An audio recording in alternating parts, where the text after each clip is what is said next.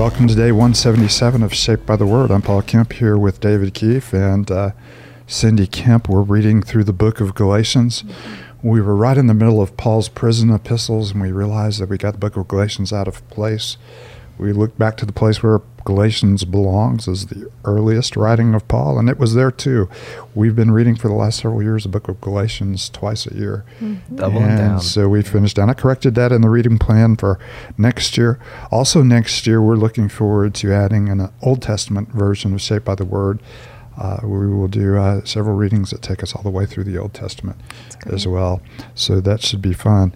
But as we return to Galatians, we get to hear Paul's heart and the gospel that he preached from the very beginning. And it's a gospel that is centered in Christ's finished work on the cross that freed us from legalisms in order through the Spirit to live lives that are pleasing to God, and it gives a wonderful freedom. And so that's what we are confronted with when we come into Galatians chapter 5. So before we finish this book today, let's offer ourselves in this moment to the Lord. It is always so important for us to remember that we read to know God. It's a privilege that He has given us to hear His voice by His Spirit through His Word, and for Him to, as we've talked about, the very title of our podcast, to be shaped by Him through His Word, to marvel in His grace and to be useful to Him in this world. So before we read Galatians 5, Cindy, you mind praying for us? No, don't mind. Father, thank you so much for the time in your Word. And we do pray that our hearts and our minds, Father, are being shaped by your Word. We know that this happens as a result of your Spirit living in us. And so may we be open to the teaching of your Spirit. May we deal with sin accordingly, Father. And may you just deepen our faith and our love for you by spending time in your Word. In Christ's name we pray. Amen.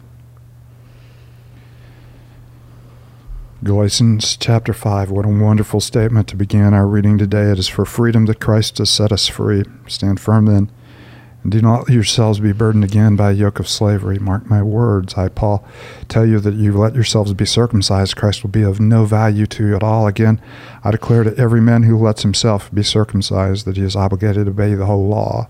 You who are trying to be justified by the law have been alienated from Christ. You have fallen away from grace. For through the Spirit we eagerly await by faith the righteousness for which we hope. For in Christ Jesus neither circumcision nor uncircumcision has any value. The only thing that counts is faith expressing itself through love.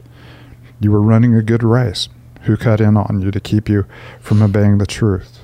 That kind of persuasion does not come from the one who calls you. The little yeast works through the whole batch of dough.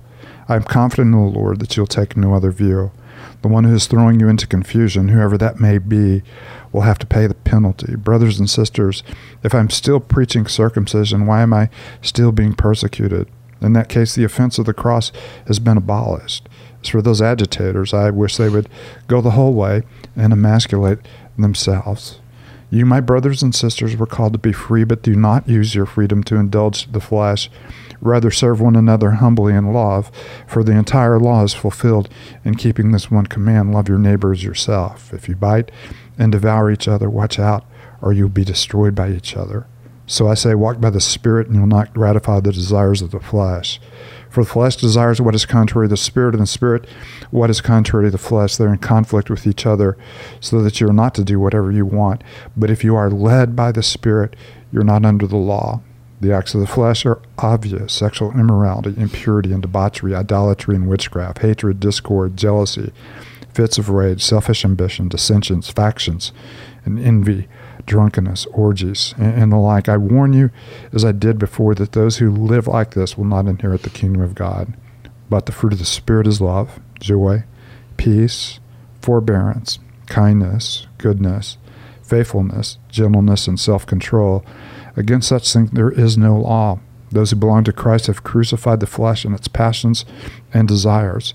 Since we live by the Spirit, let us keep in step with the Spirit. Let us not become conceited, provoking, and envying each other. Brothers and sisters, if someone is caught in a sin, you who live by the Spirit should restore that person gently. But watch yourselves, or you may also be tempted. Carry each other's burdens, and in this way you will fulfill the law of Christ. If anyone thinks they are something when they are not, they deceive themselves. Each one should test their own actions. Then they can take pride in themselves alone without comparing themselves to someone else, for each one should carry their own load. Nevertheless, the one who receives instruction in the word should share all good things with their instructor. Do not be deceived. God cannot be mocked. Man reaps what he sows. Whoever sows to please their flesh from the flesh will reap destruction. Whoever sows to please the Spirit from the Spirit will reap eternal life. Let us not become weary in doing good, for at the proper time we'll reap a harvest if we do not give up. Therefore, as we have opportunity, let us do good to all people, especially to those who belong to the family of believers. See what large letters I use as I write to you with my own hand. Those who want to impress people by means of the flesh are trying to compel you to be circumcised. The only reason they do this is to avoid being persecuted for the cross of Christ. Not even those who are circumcised keep the law, yet they want you to be circumcised, that they may boast about your circumcision in the flesh. Man never boasts, except in the cross of our Lord Jesus Christ, through which the world has been crucified to me and I to the world.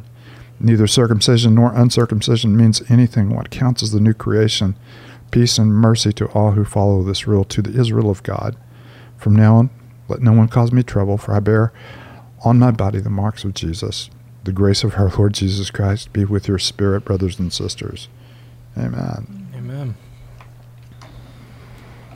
All right, Galatians chapter 5 and 6. Of course, there's a whole lot there. We start, by talking about the freedom we have in Christ, but we're reminded it's not a freedom to do as we please. It is the freedom that sets us free from obligations to law in order to serve one another. And so one of the true hallmarks of Christian freedom, is not this libertarian, pursuit of, liberties and my rights, but it's willingly laying aside our rights for the benefit of others, especially the strong, laying aside their rights for those who are weak, which we've encountered both in Romans and Corinthians, as well as big themes. And only reason we've already encountered those is because we read Galatians out of order. But here we go. Well, we must need it.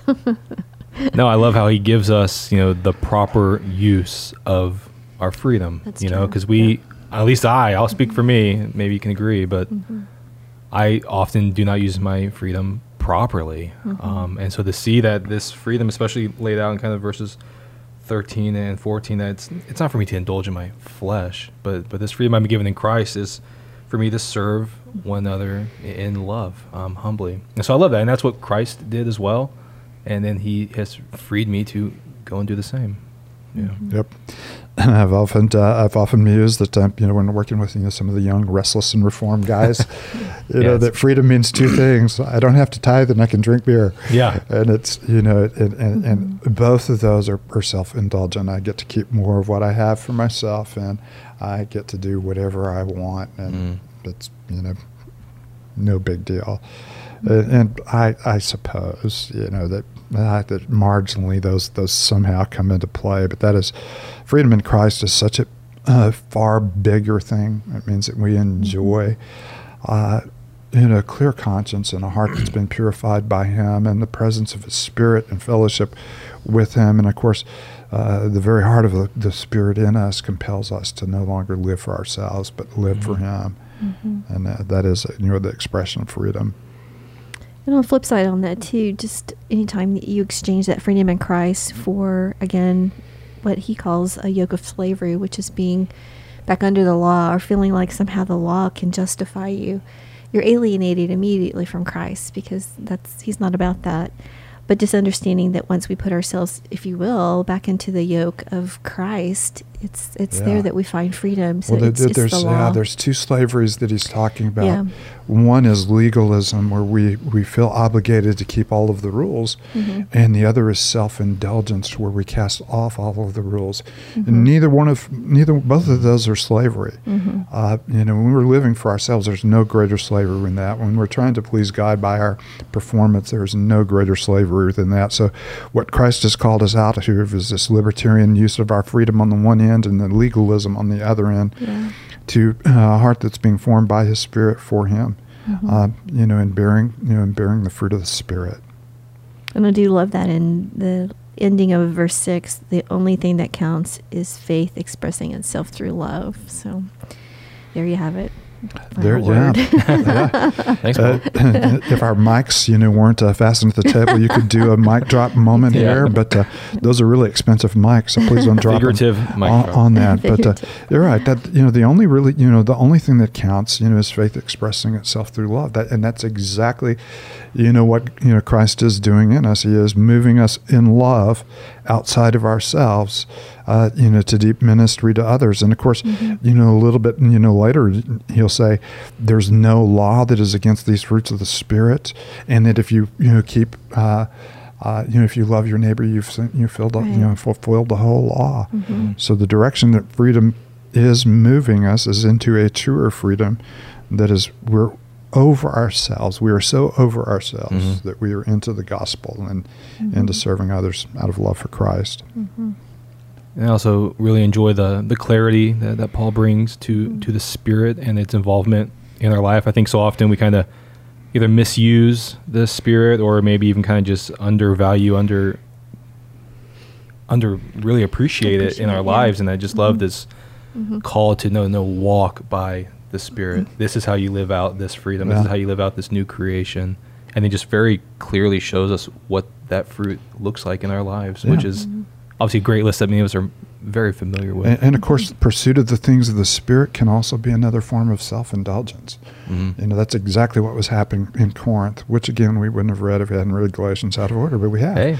That they were looking for the more showy, the more electric, the more self-gratifying spiritual gifts, that they had prostituted the whole idea of spiritual gifts, which were given for the building up of others, to using them to gratify and build up themselves. And so there is an abuse of the Spirit when we think of the Spirit as something that we manipulate for our ends and for our gratification, rather than one who is working in us to bring us into conformity with Christ. And then he goes on in 6 to, give us some good admonition here, just in how we treat those of our brothers or sisters that are caught in sin, and it's just done by the Spirit and in a way that restores people gently. That was the work that was done in our own heart, when we received the gospel. Love that so much. Yeah. Moving back into 5, so I say, walk by this is what David was saying. So I say, walk by the Spirit, and you won't gratify the desires of the flesh. When we have our mind set on the things of God, I guess there's kind of a negative way we can deal with sin. I'm not going to sin. I'm not going to sin. I'm not going to sin. I'm not going to sin. Any positive way we can deal with sin. I want to know and do what is pleasing to God by the power of His Spirit. And obviously that's what he's saying. Set your mind on the things, of the Spirit rather than the things of the flesh. And even in that, as you were talking about earlier, Paul, how we can even kind of take these fruits of the Spirit and overvalue them or kind of compete with one another about what we have. He even gives us that really clear instruction. Each one should test their own actions. They can take pride in themselves alone without comparing themselves to someone else. So even in that, there's a little bit of that. Man, how am I approaching these? How am I really living out my Christian life in light of the freedom I've been given? No doubt. No doubt. And then, of course, he ends, beautifully, verse 14, chapter 6. Man never boasts in anything except the cross of our Lord Jesus Christ, through which the world has been crucified to me. And I to the world, neither circumcision nor uncircumcision means anything. What counts is new creation, the new work God is doing in us through the Spirit as He's renewing us and restoring us to everything He created us to be a reflection of His image, and everything He redeemed us to allow us to be a reflection of Christ, peace and mercy to all who follow this rule, to the Israel of God. And of course, he's quoting Jeremiah, to let not the wise man boast of his wisdom, or the strong man boast of his strength, rich man boast of his riches. Let him who boast about this, that he knows and understands that I am the Lord who requires justice and mercy in this world. It's a fantastic book, and it's been fun to read it twice in the same year. And David, why don't you close us with a word of prayer? Yeah, let's pray. And Father, we agree we love your word. Thank you so much for your word. Thank you for the reminders of what it means to walk by the Spirit. Father, keep us from gratifying the desires of our flesh, and may we, as Paul said, quickly get over ourselves so that we can turn our attention to the care of others.